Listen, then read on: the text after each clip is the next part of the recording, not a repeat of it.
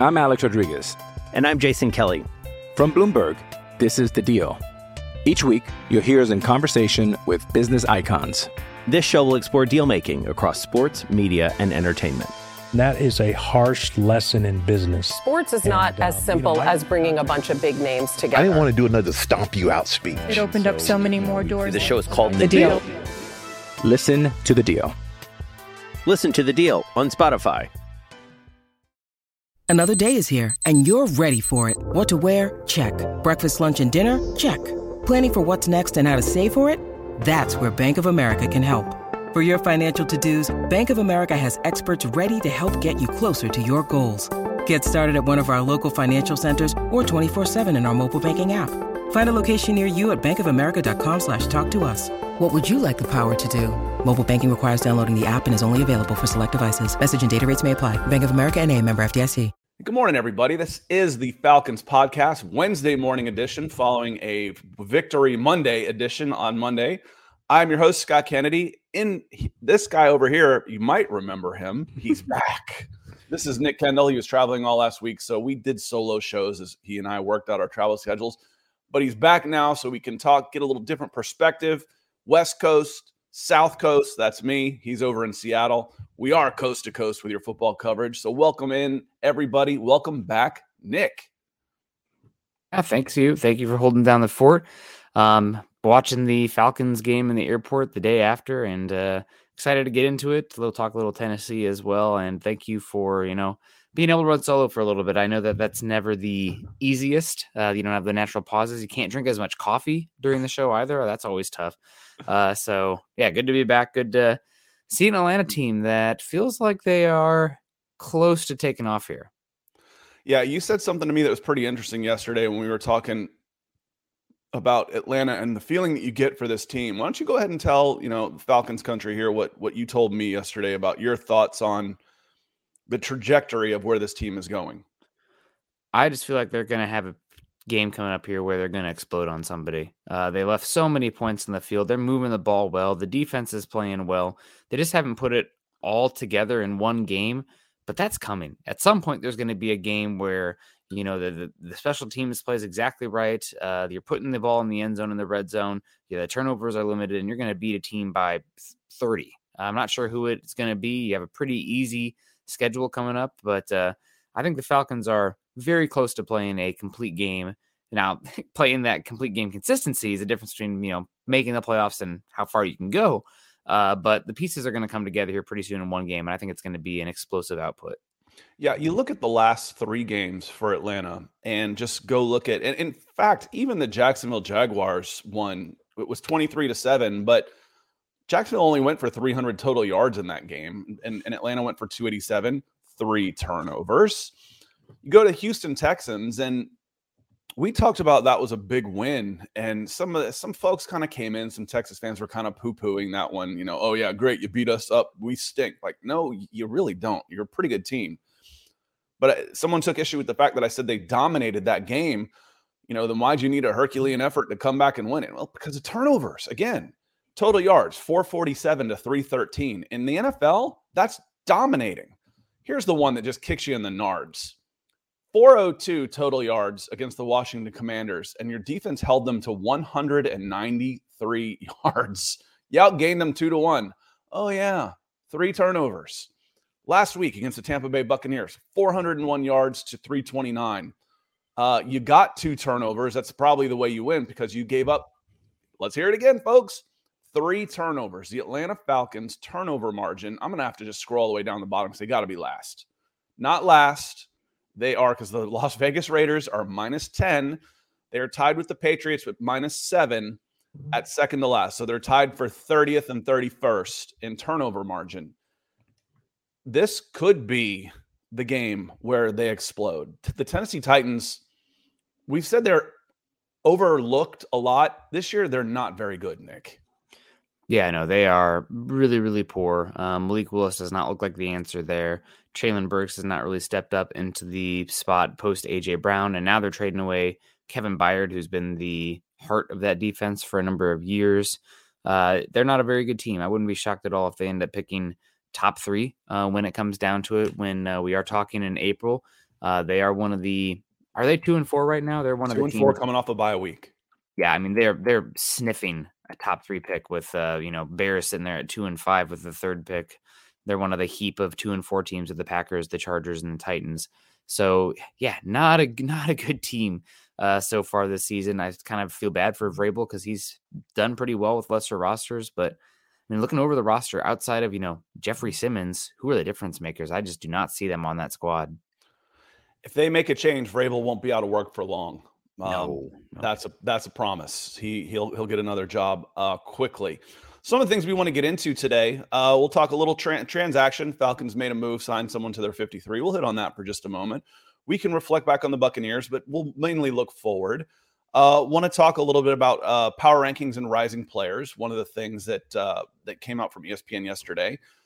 Jordan Reed on ESPN put out his first round mock draft. That's always interesting. So we can start getting into the mocks. I want to hit on the Atlanta Falcons pick, some of the things at the top.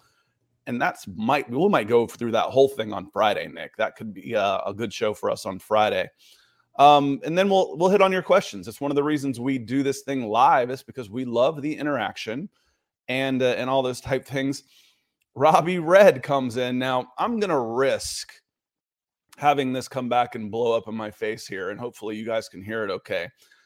Robbie Red's given the old Mr. Kennedy from the WWE, and not everybody knows that one. But I actually turned this into a walk-up music for my son, Sean. I'm going to play that real quick. Let me know if you can hear this okay.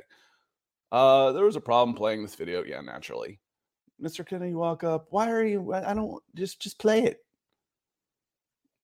Okay, this was a bust. It played. I tested it right before I did this, and now it's not wanting to work. So here, let's see if this will work.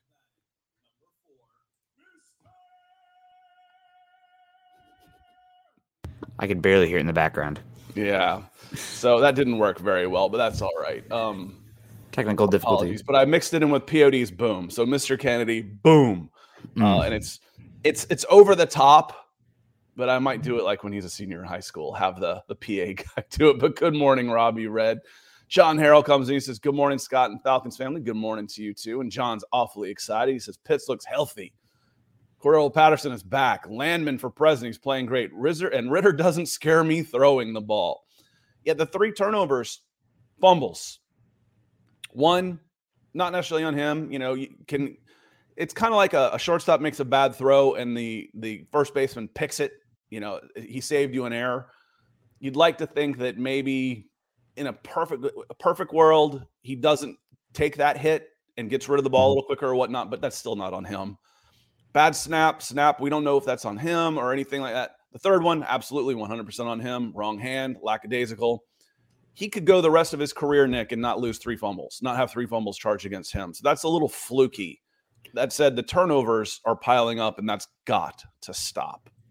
Yeah, I mean, the 3 turnovers is kind of fluky, but he's showing to be fumble prone right now, in the pocket or outside of structure. And with the way the offense is set up, you can't have that. It's very much a, chunk by chunk offense. I wouldn't say necessarily you're living with the massive, big time throws down the field constantly where you can have some of those turnovers. No, Ritter's got to protect the ball better, especially in the red zone. I mean, with the way the Falcons defense is playing right now, I know you want touchdowns in that red zone instead of field goals, but what you can't have is flipping turnovers.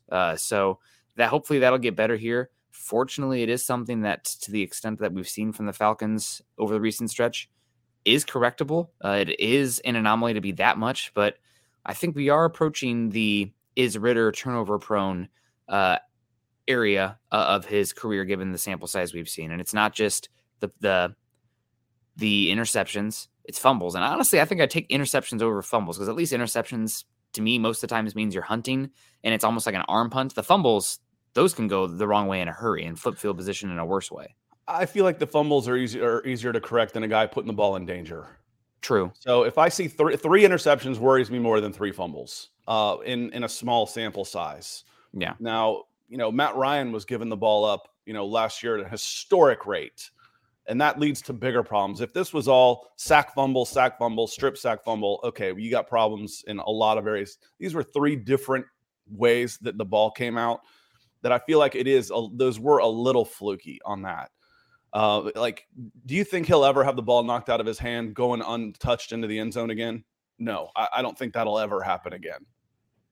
Yeah, probably not. Yeah, I don't think. Will he get hit and fumble in the pocket? Probably. Will there be other snaps? But yeah, that shouldn't happen.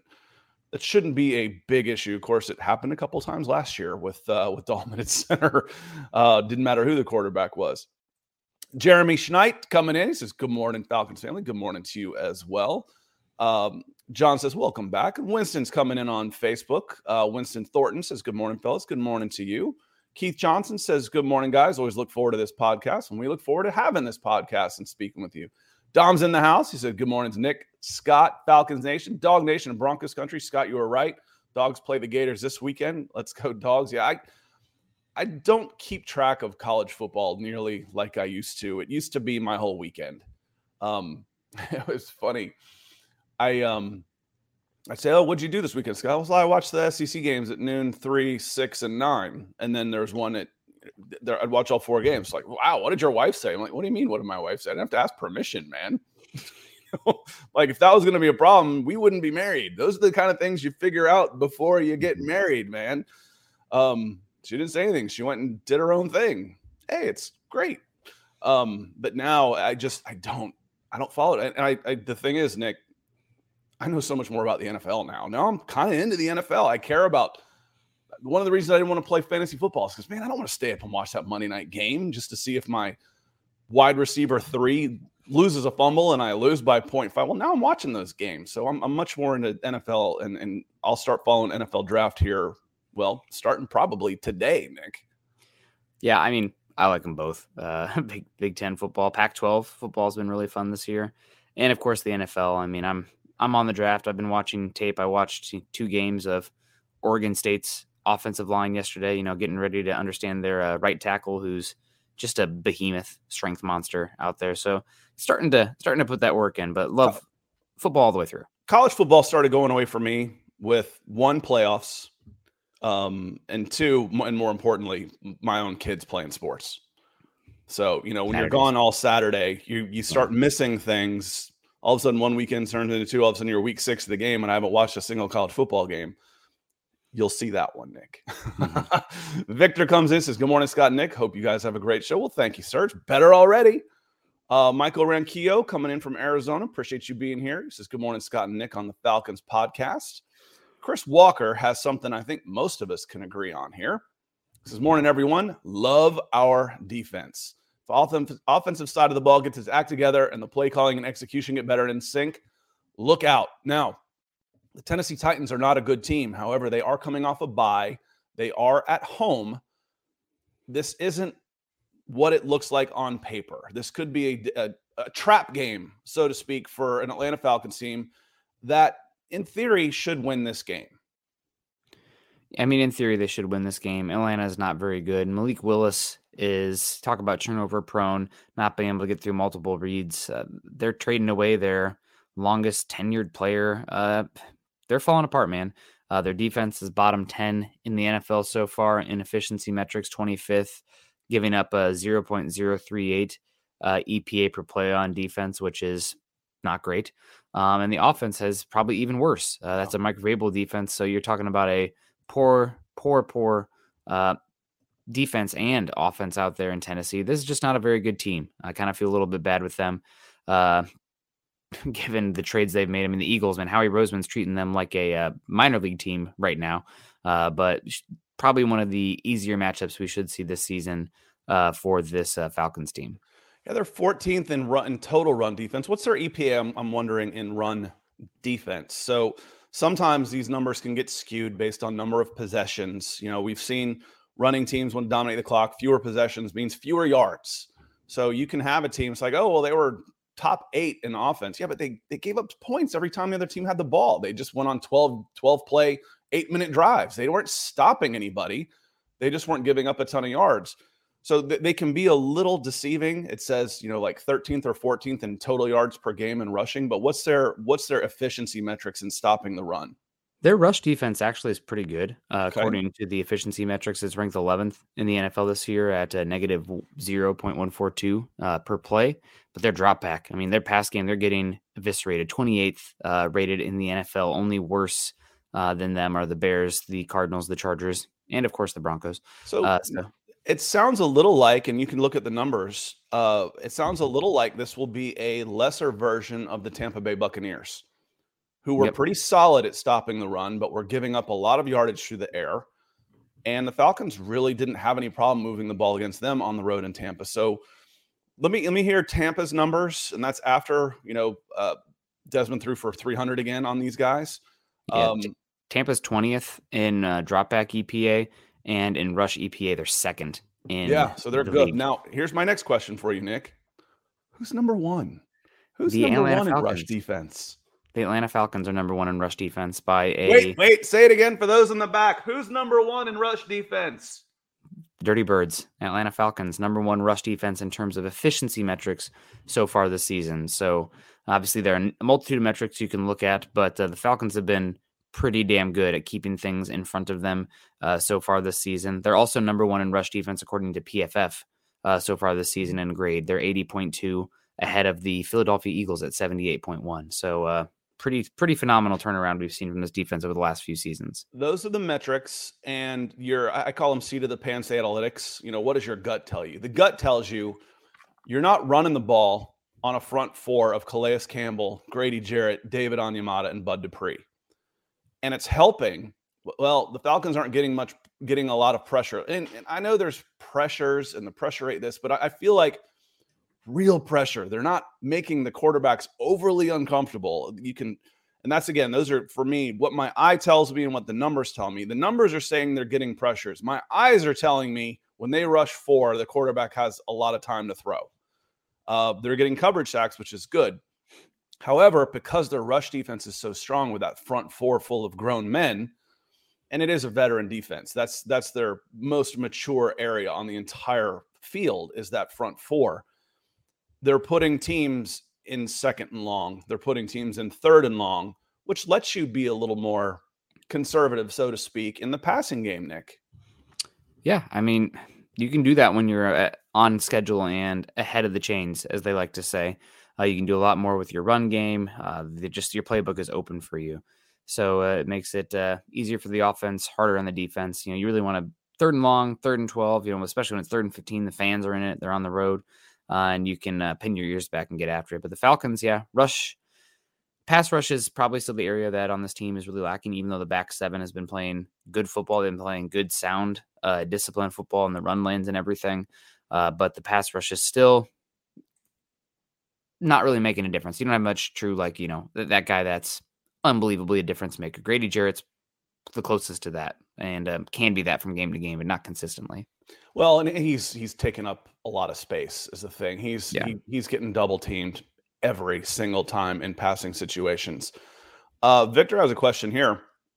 Do you think it's possible that we don't have any major movement in the deadline because Fontenot wants to save cap space in case we need to go after a veteran quarterback in 2024 free agency? Or is that overthinking? Nick, why don't you take a shot at this? I've given it a little thought already, or I can go and you can give it some thought.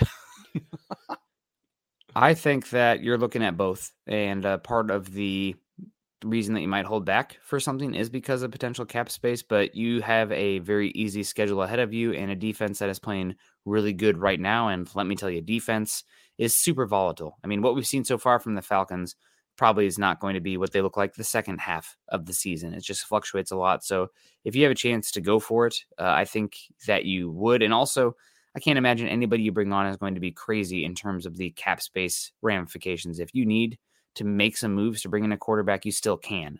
So I think you look at it right now and you see what you can get. And if you don't get it, it really just depends on a lot of the money factors and the cost of just bringing them in general. Yeah, and I'm going to break this down into pieces, Victor. Do you think it's possible we don't have any major movement in the deadline? Yes. Yes, I do. Is it because Fontenot wants to save cap space in case they need to go after a veteran quarterback? No, that I do not think. I think there's plenty of cap space. I think there's flexibility to make more cap space. I think if they don't have any major movement, it's because they couldn't the asking prices were too high because it's going to cost draft picks. So you're going to have to, man, we'd love to have, how do you pronounce Hunter's first name? I call him Danielle. Danielle? I always thought it was Danielle. Yeah. So, and someone said Danielle. I'm like, well, that probably makes more sense. So Hunter from Vikings. Oh, yeah. Someone sent a second and a conditional 2025 third. That was too rich for our blood. Okay. If the price is there, but they need to be asking. They need to be on the phone. And they need to find out because they could use someone who brings more to the edge rushing. That's the Achilles heel of this team right now. You're getting away with not being able to put pressure with your front four right now. A lot of it has to do with your schedule and the quarterbacks you've been playing. If you are going to make a run, this team finishes 11-6. They should be contenders in the playoffs. If you're going to do that, I don't think you can do it with Bud Dupree, Lorenzo Carter on their own. I think they're going to need somebody else. So if they do not make a move, I think it'll be because the price was too high. No. Not because they're thinking about saving cap space. It'll be because they want to save draft picks.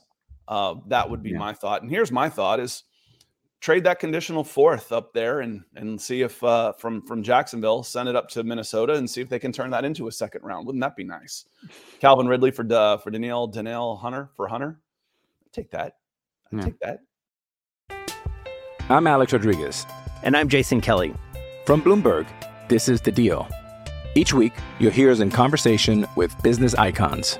This show will explore deal-making across sports, media, and entertainment. That is a harsh lesson in business. Sports is not as simple as bringing a bunch of big names together. I didn't want to do another stomp you out speech. It opened up so many more doors. The show is called The Deal. Listen to The Deal. Listen to The Deal on Spotify. Yeah, I mean, heck, the way Washington's playing right now, too, I wouldn't be putting my nose up at Chase Young. I mean, there's options out there to add another really interesting piece to the defense. I know with the trade deadline coming up, Scott, I do want to ask you, is there any spot on the offense where you could see a move that could impact the team this season? I know that a lot of the infrastructure seems to be in place, but is there any spot there that, like, maybe? I know Van Jefferson's already here, but curious about your thoughts on the offense. Because it'd be a wide receiver. It'd be another wide receiver. I think that's it. Unless someone comes in and offers something silly for Cordero Patterson. But again, I don't see that happening. The theme on ESPN's power rankings was it? No, it was a different one. Their theme this week was a rising young player. We can get into that one. And then one of the other things was a player that could be traded from each team. And there weren't a whole lot of good options for the Atlanta Falcons, frankly. They're an ascending team. They're playing well. There's not a lot of guys that they would look to move. They're not sellers. They came up with Scotty Miller. What are you going to get for Scotty Miller? Okay. Maybe, nothing. That's not really even a trade. I think more you would be buyers. Would you, I don't know if Cortland Sutton is the right guy for this team. Is he different enough from Mac Hollins to warrant giving something up? He's a really good player. He'd be a really good number 2 out there. But is there, I still feel like they're missing that that jitterbug guy out there, the yards after catch guy that gets separation, the press man beater off the line. That's where I think we would see a move. And Jordan Brown, good morning. He says the box scores have been alarming the last couple of games. Should have dominated. You have dominated. That's the problem. The scores have been alarming. The box scores, other than turnovers and score, have been really, really good. But back to trade. If it was on the offensive side of the ball, it'd be wide receiver. Okay. I thought as much as well. And don't know if anybody's really available that would fit that mold for you guys, but makes sense. I mean, the area this team is missing, you could really use maybe like long-term another cornerback, but the immediacy drop in rotation makes sense. It's got to be edge. And it says, did they trade? Did the safety come from Tennessee also, and they just traded another player up there? What, I mean, did we break that bond or something? Every Bear and Titan used to come to Atlanta. What's going on? I think he's probably talking about the safety here. I didn't hear anything else about a linebacker. I think this is probably just talking about Kevin Byard still. Correct me if I'm wrong, but I haven't seen any specifics on that. Pamela John says, good morning, Scott. Nick, good morning to you. Hope you are having a great, crisp fall morning. Been waking up in the 40s here. This is the last 6 a.m. football practice for me for a while. So those are, I won't miss those. Robbie Red comes back in on YouTube. He says, this Falcons team needs a consistent pass rusher. Rashawn Gary or Montez Sweat would be a nice fit if they can make a trade or an offseason move. I saw, well, he's got a decent following, and I follow him, so he's not always has takes this bad. But he's like, hey, if we're going after Danielle Hunter, I'd rather have Max Crosby. Well, you know what? I'd rather have reincarnation of Lawrence Taylor. It has about the same chance of happening. I'm like, come on, man. It shows me you're not paying attention to anything, and you have no idea how salary caps work if you think Max Crosby has a chance of coming to the Atlanta Falcons at the trade deadline. Come on. Yeah, I'd give up 2 first-rounders and maybe a third for Max Crosby, man. Come on. Yeah, contract won't happen. Yeah. I don't know, though. I mean, you're calling, right? You're just seeing what's available out there. I see somebody asking about, we need a Bosa type of dude off the edge. Haven't heard much from Joey Bosa and the Chargers for a number of years now. What's stopping the Falcons from calling in the least? I mean, you're a team that your first-round pick is probably not going to be good enough to get yourself a player of Joey Bosa's caliber, so why not see what it would take to do something like that without having looked at the contracts? I mean, it's kind of similarly to what we saw from the Miami Dolphins last season, the team that's built up infrastructure. They have a first-round pick. They're going to be picking, mid to late first round. They're not going to be able to take a Bradley Chubb caliber edge rusher. They're not paying a quarterback yet. Maybe a good usage of that first-round pick would be to go out there and get an immediate known commodity at that position, even if you have to end up paying that guy on top of it. It's a worthwhile discussion for where the Falcons are at as a team right now. You mentioned Joey Bosa. Joey Bosa carries a $38 million dead cap hit this year, but his cap hit goes to $36 million next year for the Chargers against a 22 dead cap hit. That screams restructure or trade. Interesting. It says with a base salary of but a base salary and a roster bonus, a base salary of $15 million against a roster bonus of 22. He's available. He's movable. Let me say, I'm not saying the Chargers are making him available, but from the Chargers' point of view, Joey Bosa is movable after this year. Go ahead. I have, I guess, some breaking news on this one too. I didn't see this yet, but I had it sent to me. Another reason for the Falcons to be licking their chops, I guess. Ian Rappaport tweets that sources, the Titans are preparing rookie quarterback Will Levis to start this Sunday. Ryan Tannehill's out with his ankle, and Coach Vrabel said both Levis and Malik Willis would play, but Levis is expected to be the primary quarterback. So Titans seem to be in pure evaluation mode. You might have to prepare for both quarterbacks in that regard, but turnovers might start to normalize a little bit this week if Desmond Ridder can protect the football. Well, yeah, there you go. And, their run defense is okay. Their pass defense is not. Protect the ball, run it down their frickin' throats. Let them make a mistake. This will be similar to the game plan you saw against the Carolina Panthers to open the season. But I think the Falcons offense is in a much, much better place than it was against Carolina. Hold on to the damn ball and just like I said, just let them beat themselves and be efficient in your offense. I mentioned Max Crosby. Let me look up his numbers real quick because he's tied up for a while. He's got a $35 million dead cap next year, so he's not going anywhere for at least one more season, and then it goes to 27-10 in 2025. So he's tied up for a while. Again, you can't make those moves that would actually be a detriment to your team from a financial standpoint, especially with a good player. Now, if you're rebuilding and you need to rip the Band-Aid off, which is what we talked about with Matt, and I'm not saying Matt Ryan wasn't a good player, but he wasn't going anywhere. They needed to get out from under that contract. Bubba Gump says, good morning. Good morning to you as well. Cutlow comes in. Cutlow Butler. It feels like a newer name. Welcome in, my friend. He says, easy win this week.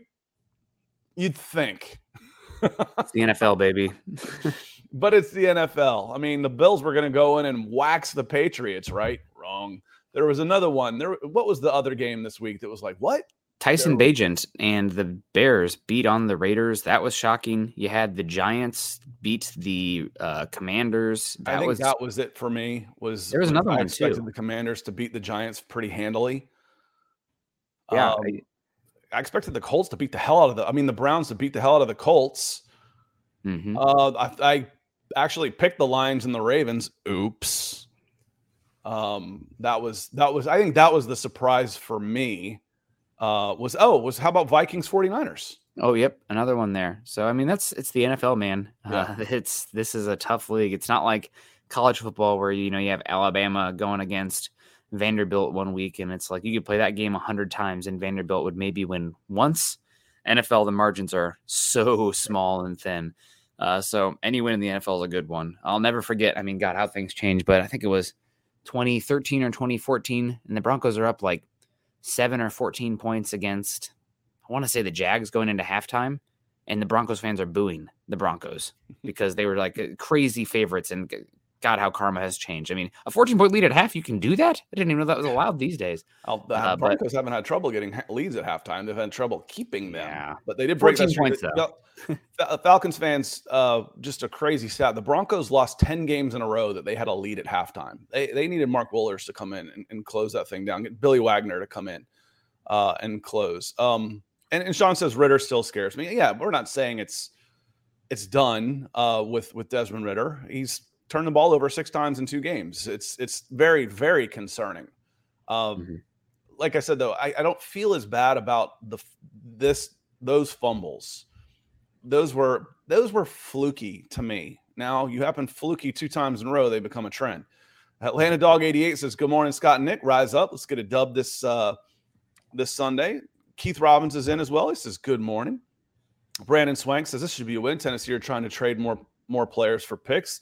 Should be, but you get a road game coming off a bye, guys fighting for jobs. It's the NFL. It should be. And what's interesting is ESPN Gamecast has 55% chance of Tennessee winning this game. The Falcons are a 3-point favorite. I'm like, did you not mess up? It's the matchup predictor says Tennessee Titans 54.4 versus 45% for the Atlanta Falcons.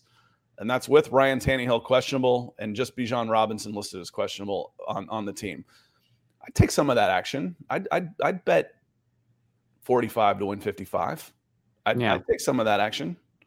I don't bet on the Falcons unless it's to bet against them to hedge my bets. I wish I had put $1,000 down in 2016 on the Super Bowl. I would have paid $1,000 to not have to deal with that for the rest of my life. Would have been worth $1,000 easy. Brad Clark, good day. Top 5 defense and efficiency. Loving our defense. If you're just joining us as they come in, Nick, where's that run defense efficiency for the Atlanta Falcons based on PFF and DVOA? EPA per play, they're number 1, and PFF, they are number 1. I have not seen the DVOA. That Football Outsiders fell apart, so I need to figure out where that's being stored these days. I think it might be behind another subscription, so I might have to bother Chad. Like, Chad, I need the data, of course. How else can I discuss this?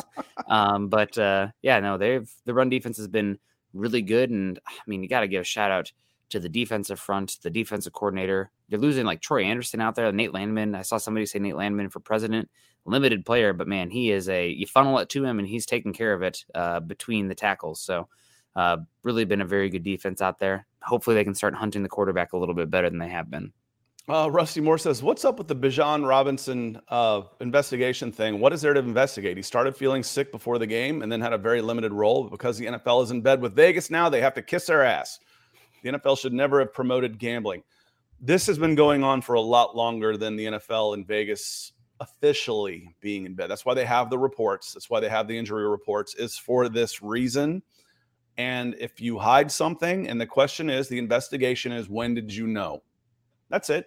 And if they knew on Sunday morning, so be it. No problem. They left him active. He played a game. So, I mean, he played in the game. You could have just said, "Hey, listen, we didn't play him."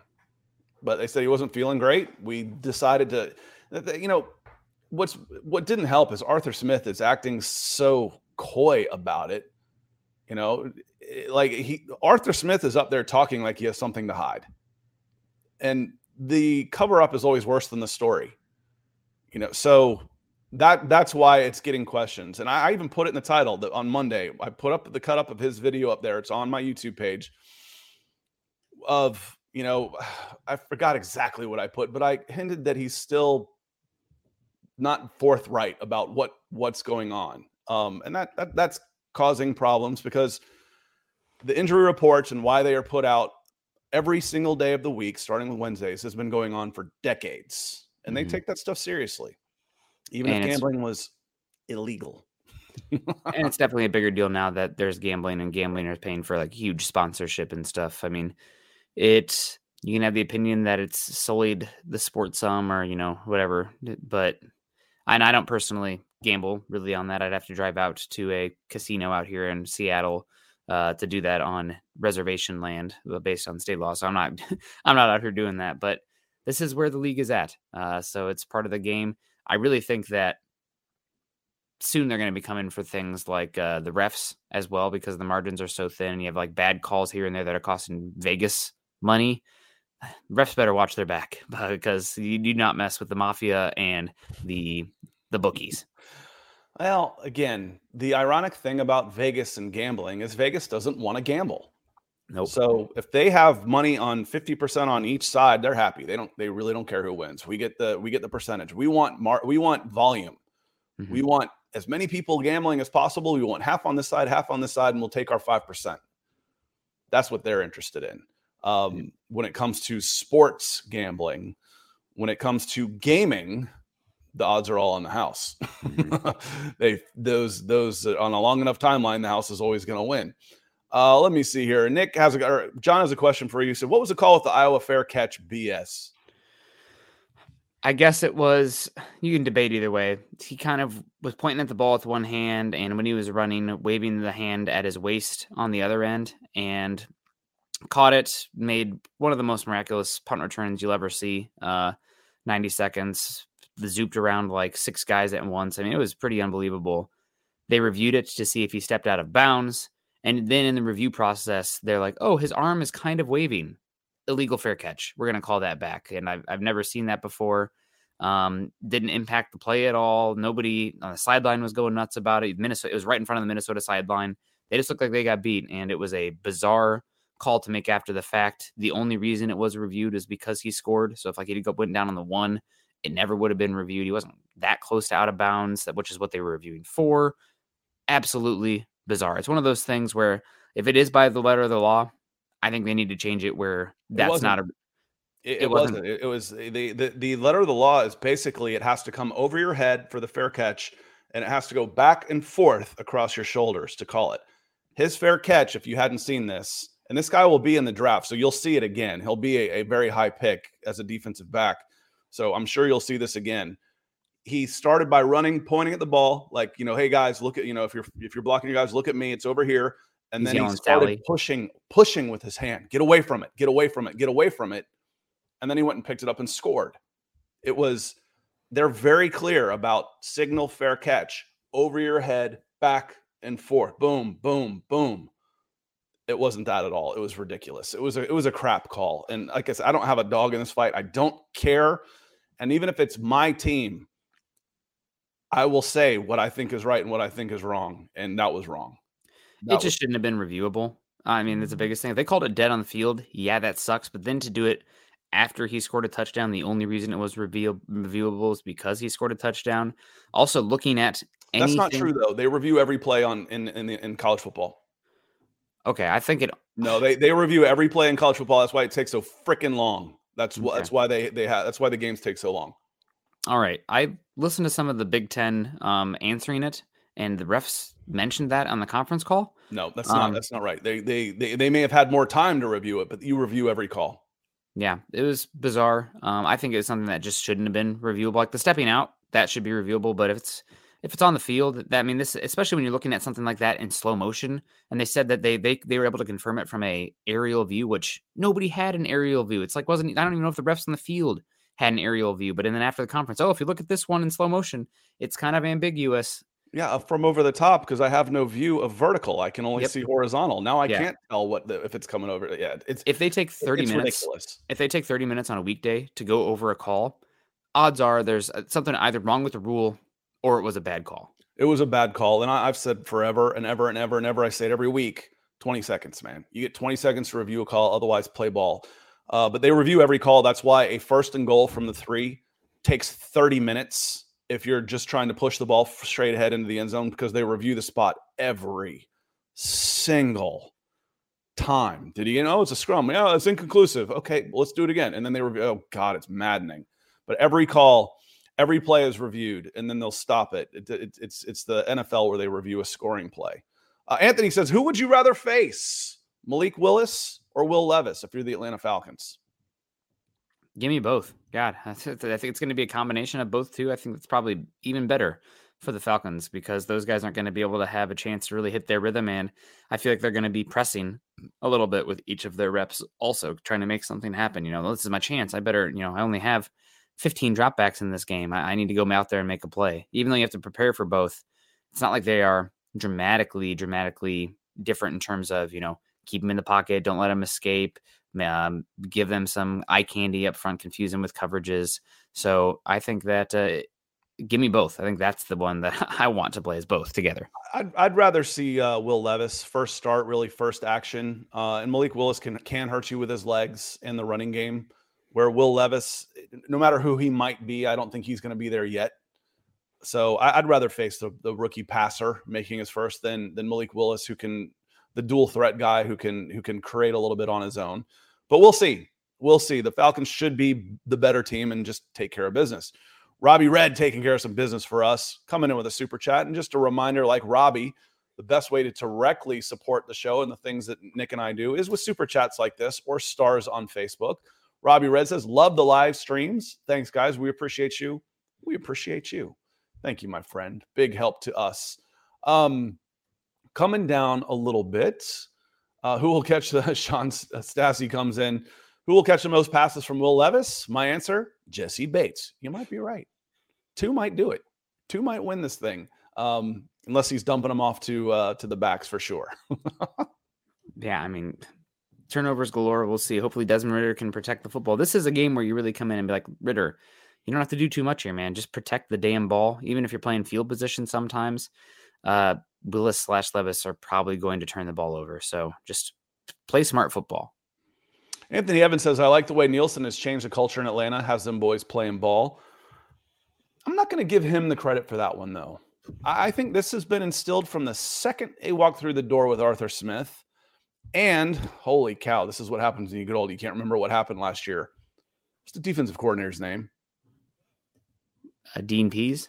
Thank you. Dean Pease. I was like, I can remember my first grade teacher and like 9 out of 10 of my classmates, but I can't remember who I worked with a year ago. It's just harder to get long-term memories. The hard drive's full.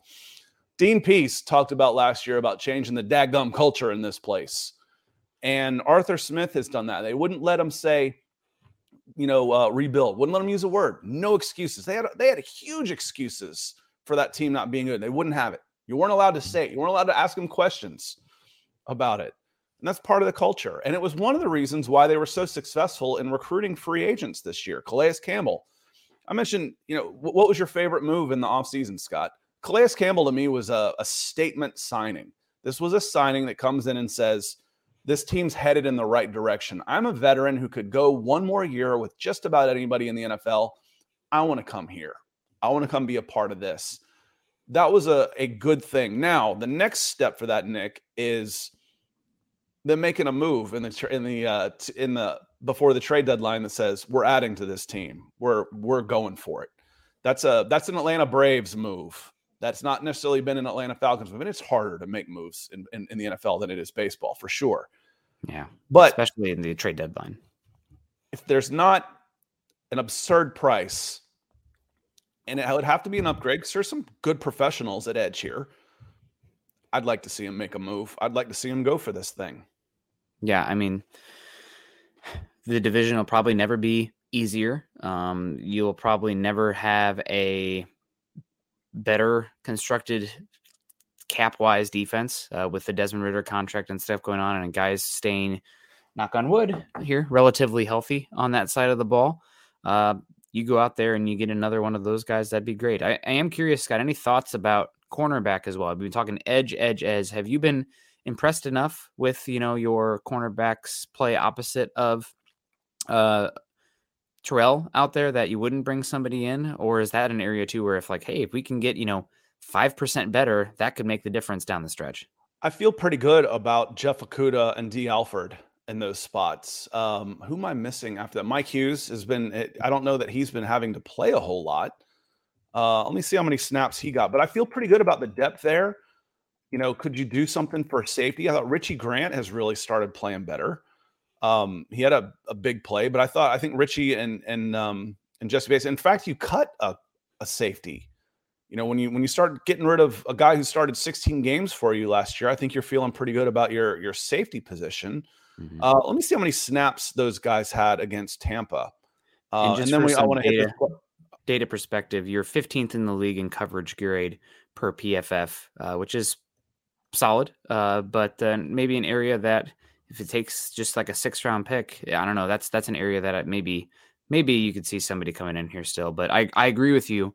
It's probably edge or bust, but if you can get even just a little bit better and it doesn't cost that much, then maybe that's something to consider. Yeah, right now it's D. Alford in the slot who got 55 snaps. AJ Terrell got 73. He played every snap. Jeff Okudah played 69. He got a 50 grade. And Terrell, and the thing is on those grades, Terrell got a 48.4. Those guys got shillelagh'd by PFF this week. I don't know that it was that bad, for goodness sakes. And then Mike Hughes had just a couple of snaps. So right now they're playing 3, and I feel pretty good. I love the way D. Alford plays the game. I absolutely love it. So I think they're okay right there, assuming injuries stay good, and then you got to figure something out. They've really hated Trey Flowers on PFF. He's 49.1 grade, almost 178 snaps. Maybe that's an area where 7th round pick, you bring in another safety cornerback hybrid body type there, but I mean, it's edge. Yeah. And he was playing, Jeff Okudah replaced him, and Jeff Okudah's been playing pretty well. And Gianni asked a question: if they do bring in a top defensive end, whose snaps start to get reduced or possibly cut, which is a good question as well. You see Lorenzo Carter, you see Arnold Ebiketie, you see Bud Dupree. Those are the 3 guys that are mostly starting at edge or getting snaps at edge, but there's not a ton of them. Bud Dupree gets the most there. Lorenzo Carter had 23 snaps. Ebiketie had 31 snaps. And then it says, and then I don't even see anybody else after that. Zach Harrison, Calais Campbell. Those are defensive linemen. So they're playing really a 4-man front with those guys rotating into the 3 spots. So who would come out? Probably Carter or Ebiketie. Ebiketie hasn't done a whole lot, either, but it would be Carter. Depends on who it is. If it's a pure pass rusher, it's Carter and Ebiketie. If it's an alpha, a legit big time who's better than all of them, all of their snaps go down. Dupree, Ebiketie, and Carter, because they're only playing one guy in those spots. They're not bringing up. They're not playing a 3-man front with 2 edges. They're playing a 4-man front with a stand-up outside linebacker defensive end, which is one guy. That's one position. They've only got 3. They've got 3 players for that one position right now, for the most part. Now there's different packages and stuff, but their base is 3 down linemen with Dupree, Ebiketie, or Carter coming off the right side. Yep. Yeah. I mean, if you can go get that guy and it doesn't cost you a future first, I think it's something you got to consider right now, because you got a chance to go for it in this division. We got Smitty's Sports Machine saying, good morning, Scott and Nick. Will the Broncos be sellers at the trade deadline? Who do you see getting moved? I think the Broncos are answering the phone, but I don't think we're getting rid of people no matter what. I mean, we kind of saw the safety market with Kevin Byard, a 5th and a 6th. Now, granted, the Eagles did eat a huge amount of salary cap on that one, but I think the Broncos, if they can't get a 3rd round pick, 4th round pick plus for Simmons and somebody eating that contract, they probably just hold on to him because of the void. It's going to be harder to replace him, and you got means to still create cap next year. I am keeping an ear out. It does seem like there's a little bit of buzz for linebacker being moved from Denver to create a spot for Drew Sanders to get some more reps out there. Could be Jewell, could be Singleton as well, but that's an area that I'm at least listening for right now, beyond the wide receivers as well. Yeah, again, if it's Judy, are they going to be sellers? They don't have to be sellers. You'd have to give them something worthwhile. And I don't know that they've got too many guys that can actually do that. There's another question here, and we talked about this at the beginning of the year. Troy coming in, he's like, any chance that the Broncos would trade Russell Wilson and or Judy to the Falcons for a 7th round pick? If the Broncos picked up Wilson's salary, would that help both teams? The 7th round pick, again, I don't know that the Falcons right now would be in the market for Russell Wilson. Would he be an upgrade? Probably right now. I don't know how much that would help, how much Russell Wilson would help. That would help the Denver Broncos is what I'm trying to spit out, because what you're looking for is salary cap relief, and his salary for 2023 is only $8 million. His salary for 2024 is only $17 million.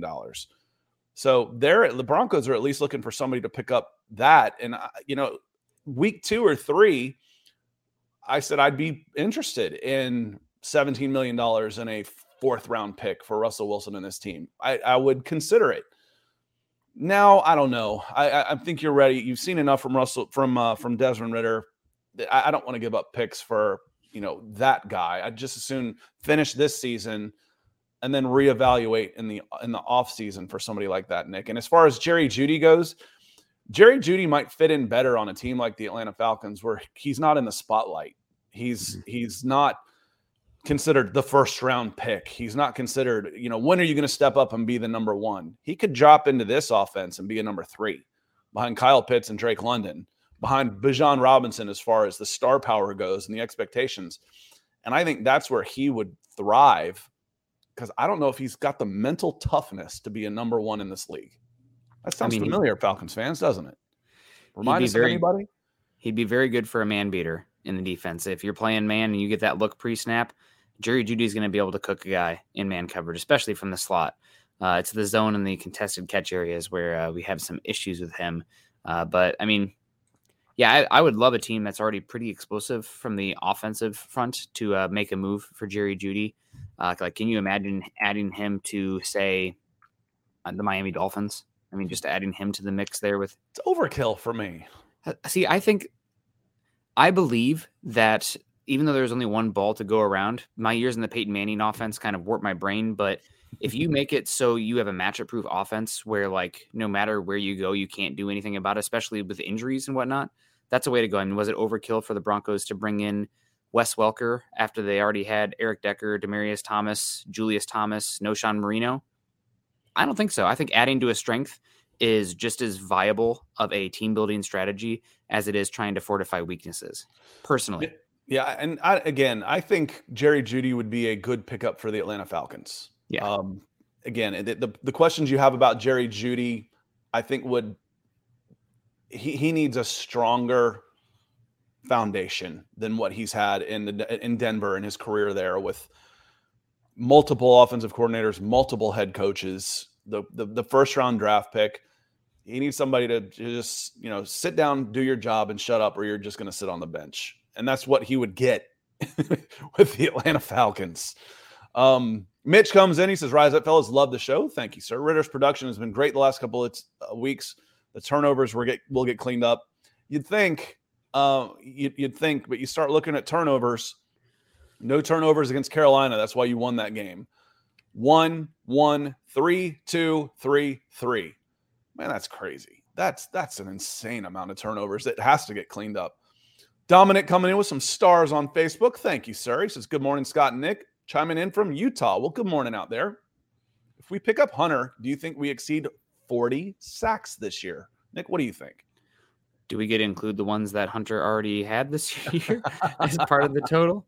I think it's possible, especially, again, I think this Falcons team, the turnovers that we've seen specifically in the red zone are not likely to be continuously replicated. That's probably something that you're going to see regression here, which means you're going to be playing with a lead more often, I believe, coming forward. The schedule really lightens up. You've already gotten through the Jags and the Lions. Just reading through it, it feels like a Big Ten West gauntlet out there for the Falcons coming up here. So I think it's possible if you add another difference maker and the offensive turnovers and red zone offense normalizes some, that the 40 sack mark could be eclipsed?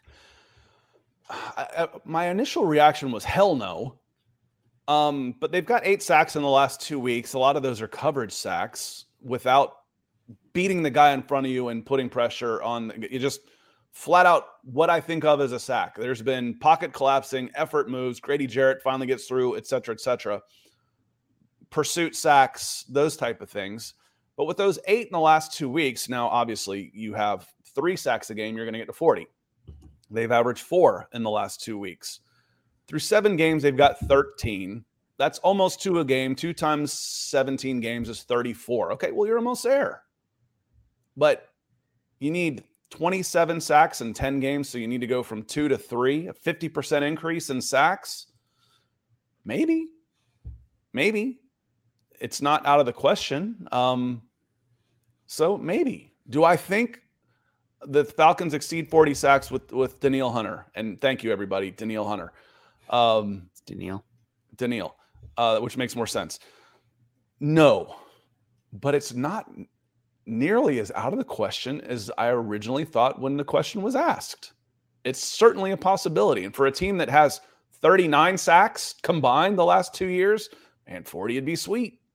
40 would be really sweet. So great question. And thank you. Thank you for this. Thank you for the stars, Dom. Certainly appreciate it. Yeah, absolutely appreciate it. Let me see here. I want to scroll down here and see if we can get some folks. I saw Ryan come back in. We haven't talked to Ryan yet today. And Ryan says we're being way too hard on Ridder. First year truly playing and putting up the best run pass performance by any Falcons quarterback in Tampa ever. Yeah, I think we said at the beginning when he wasn't playing very well, are you ready to pull the plug? And it was kind of a loaded question. I knew the answer, what he was going to say, what Nick was going to say. I'm like, no, hell no. It's too soon. It's way too soon. Plays really well against it wasn't his turnovers. I think there were fumbles that cost that game, and he played pretty well against the Commanders. We're like, oh, is he in it now? Are you ready to say this is the guy? No, I'm not.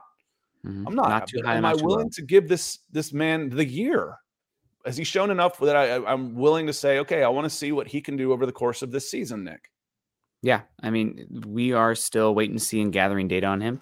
He's playing better so far. I do think, though, that I would assume that Arthur Smith is probably being pretty hard on Ridder, too, in terms of the turnovers. A lot of things you can deal with, the slow process, getting out the first read, pocket manipulation, blah, blah, blah. Rule number 1, protect the goddamn football, especially in the red zone. So I'm not by any means saying he's not the guy. I'm not saying that he should be benched. Far from it. I think I'm feeling as confident he potentially could be the guy as I have in his entire career to date. But it's a very correctable thing. Protect the damn football. You cannot take points off the board. The margins are too small in the league. You're not going to have many games where you can give up, I think it was 14.3 expected points in this Buccaneers game that were given up due to where the fumbles occurred. That's just, you can't have that in the NFL from your quarterback. So learning experience without a doubt, but very confident with how he's playing. Just got to correct the turnovers there, the fumbles specifically. Leonard Smith says, good morning, fellas. Feels good to be on top of the division. Absolutely. It would feel good to have 2 games over 500 too, wouldn't it? Go in 5-3. And I don't remember at the beginning of the year, I may have penciled this one in as a loss on the road. Now I've changed it. This should be a win. I'm afraid to call it. I think whatever I've called has been wrong for the Atlanta Falcons so far this year. Like I don't do well with teams that I cover. You're too close to the situation. I need distance. I need my robotic ability to be unemotional when I'm picking games. The one I did pick though was take the under. The under on that one felt pretty good. Appreciate you being here, Leonard. Jason B says D'Angelo Malone will probably get released. I don't know. He was a 3rd round pick. I don't think they're going to give up on him 18 months into his into what he's been doing, into his contract, into his tenure. He's been really good on special teams. That said, you're not getting what you want out of him so far from a 3rd round pick. And that's if you were to get Danielle Hunter. That was what he was talking about. If you go get another edge, who's the odd man out? Malone, maybe. His playing time wouldn't get eaten into because he's not playing. And part of that has been the scheme change. You're not putting two edges on the field. You're only putting one, which could be what you then speak of. If he were to get released, he'd get picked up. You wouldn't be able to sneak him back onto the practice squad. Pamela Johnson says, I'm confident going to Tennessee with our defense. I'm waiting for the offense to go off. With that defense, what's a phrase we like to say about the defense? It travels, Nick. The defense travels. It does. Unfortunately, it became pretty volatile. I'd say like front seven or the defensive lines travel. Back seven can be a little bit volatile, but run defense, that's something that should play you pretty darn well in the postseason. I mean, you talk about a team that, the ground starts to get a little bit frosty. The pass game's not as slick or as clear or easy to execute. And you need to pick up, oh my gosh, we ran the ball on first down and now it's 2nd and 9.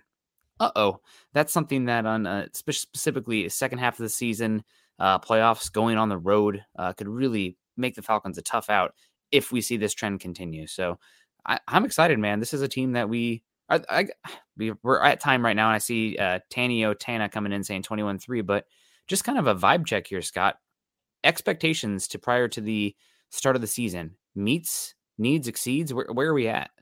Defense has exceeded. The offense has not met. So I think that balances out. So I think we're on schedule for that 10-7, 11-6 preseason prediction that we talked about. I think we're on schedule. If the offense starts clicking, and that could start happening this weekend, if the offense starts playing mistake-free football, it's a big ask when you're giving the ball away 3 times a game. It would be exceeding on both sides of the ball. This could be a 12-5 team, or they keep giving it away. You can end up 9-8. You can get beat by anybody when you're not Washington Commanders, when you're not taking care of the ball. But the defense is so far ahead of my expectations. This is a contending caliber defense, Nick. It really is. And what's really interesting about this, and I mean, maybe this is an off-season discussion as well, but we've been doing the show long enough and covering the Falcons long enough, and the draft specifically. Falcons haven't used premium draft capital on the defense, even though we've been, talking about it for a bit. And you see this massive turnaround here. It really just, I think, goes to show how volatile and how quickly a defense can turn over in the NFL. I mean, just 2 years ago, obviously you didn't have the cap space to add to it, but this was one of the worst 3 defenses in football. And now we're talking about them top 10, I think, pretty securely here. Just goes to show you what you can do with $100 million in a good scouting department and a good environment. And like I said, I think the culture and the environment plays into this. Absolutely. Being able to sign David Onyemata, bringing in Caden Ellis, who I saw go inside, and then the scouting, bringing in Nate Landeman and playing well like that. But the guys, and we've said it before, I know you have said it a lot on other shows, Nick, the guys that you've brought in have hit. There hasn't been a lot of big misses in some of the big. Jesse Bates, worth it. David Onyemata, worth it. Bud Dupree, worth it. Caden Ellis, worth it. There's 4. Jeff Okudah, there's 5. There's 5 new starters on your defense right there. And I'm probably forgetting Calais Campbell, 6. So the fact that this defense has come together so quickly is a testament to the scouting of both the players and the personalities and how they can mesh together. And Ryan Nielsen as defensive coordinator and overall culture change of the Atlanta Falcons. It's been fun. Yeah. It's been fun to watch. I'm with you 100% on that. And the money matters, but didn't have to be premium draft picks for that to get this turnaround. Now, granted, what's the ceiling of the defense without that, alpha guy up front that, it's 3rd and 10 and you need that pressure? I don't know if you have that guy right now, but it's going to be interesting. We got Levon Porter coming in saying, happy birthday to me. Rise up. Happy birthday to you, Levon. Everybody in the chat, make sure you give Levon a happy birthday wish and hope you have a great day, buddy. Yeah, happy birthday. Thanks for spending some time with us. Nando comes in. Mr. Barrington says, can we run the table scoring 16.4 points per game? No, cannot. Cannot run the table giving the ball away 3 times a game. Those are connected right there. Instead of, 16-13, the final, I think I was mixing up my games as I was titling this on Monday. I think the final was 16-13. And as Nick just said, you gave up at least 14 points. It should have been 30. It should have been a 3-score game last week. So No, you cannot win giving the ball away 2.5 times a game, and that contributes directly to just the 16.4. That's how I feel on that. On that note, we are going to get out of here. Go ahead, Nick. Real quick, the 16.4 points per game. Right now in the NFL, we have some of the lowest points per game we've seen. This is tied for the lowest points per game we've seen since 2009 right now. So defense is definitely playing good. The 16.4 is not good enough. Your average points per game right now, I just had it somewhere, is 21.7. So 16.4 won't get it done. But in general, what the expectation should be for points, maybe put it down a peg or so, just because scoring is down across the entire league right now.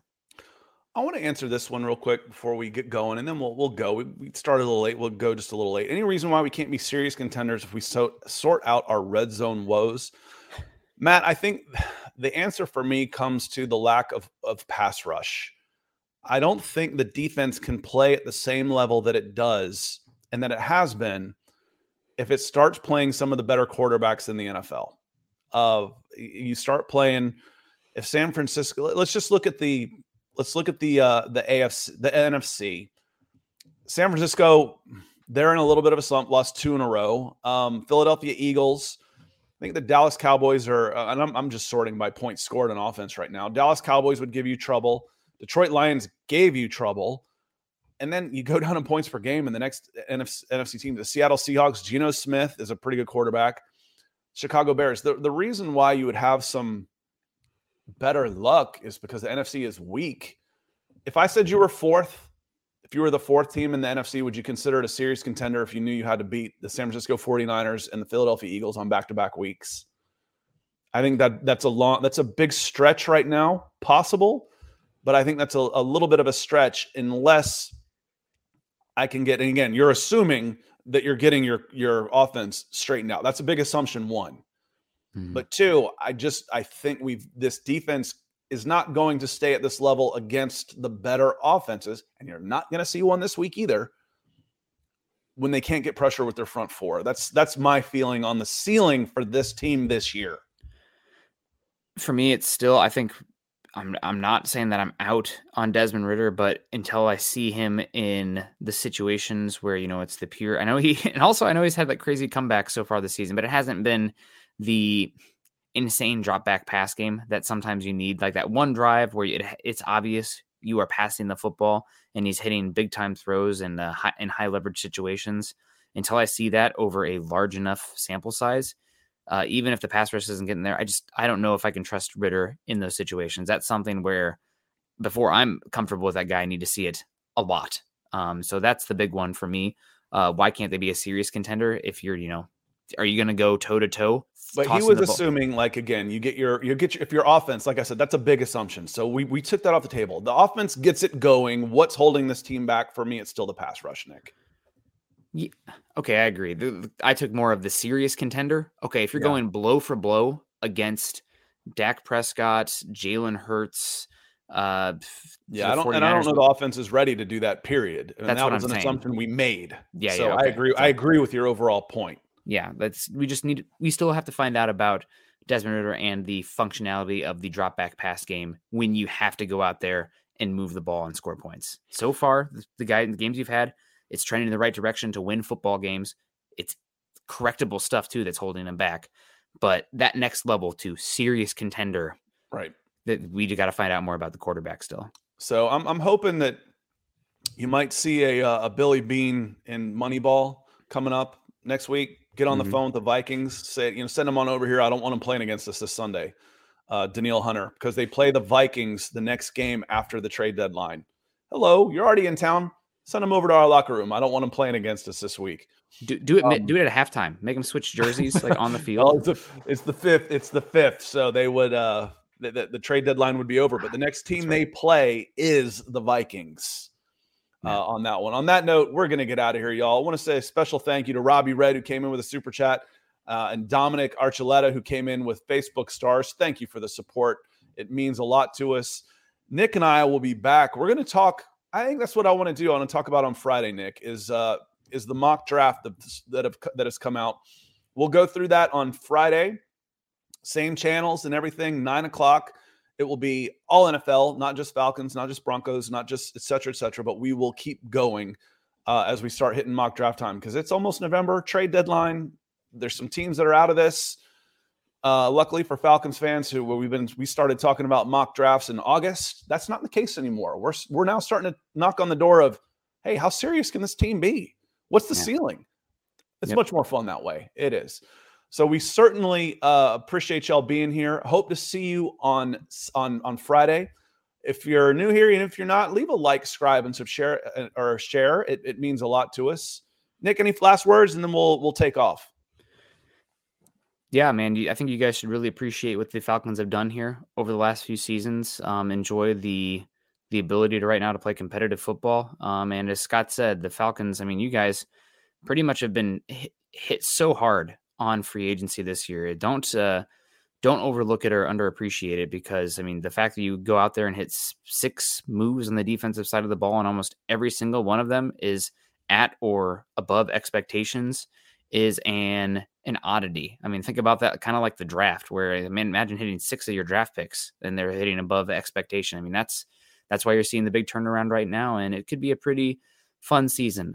Don't get too frustrated in the losses here that are probably going to come at some point, the unexpected ones, because it's still a young team that's learning. But this Falcons team is feisty, and they're right in it. I'm really excited to cover a team that actually is playing meaningful football, which they're setting up for here down the stretch. Yeah, it should be a full game. It's a game the Falcons need to win if they're going to be the team that we're talking about. They need to go to Tennessee and beat a team that is looking to next year. Mm-hmm. So we'll see if they can do that. Move to 5-3, about through the halfway point, right on schedule. So on that note, we're out of here. Thanks for joining us. I hope y'all enjoy the rest of your gorgeous Southern Wednesday afternoon, and we'll see you on Friday. Peace.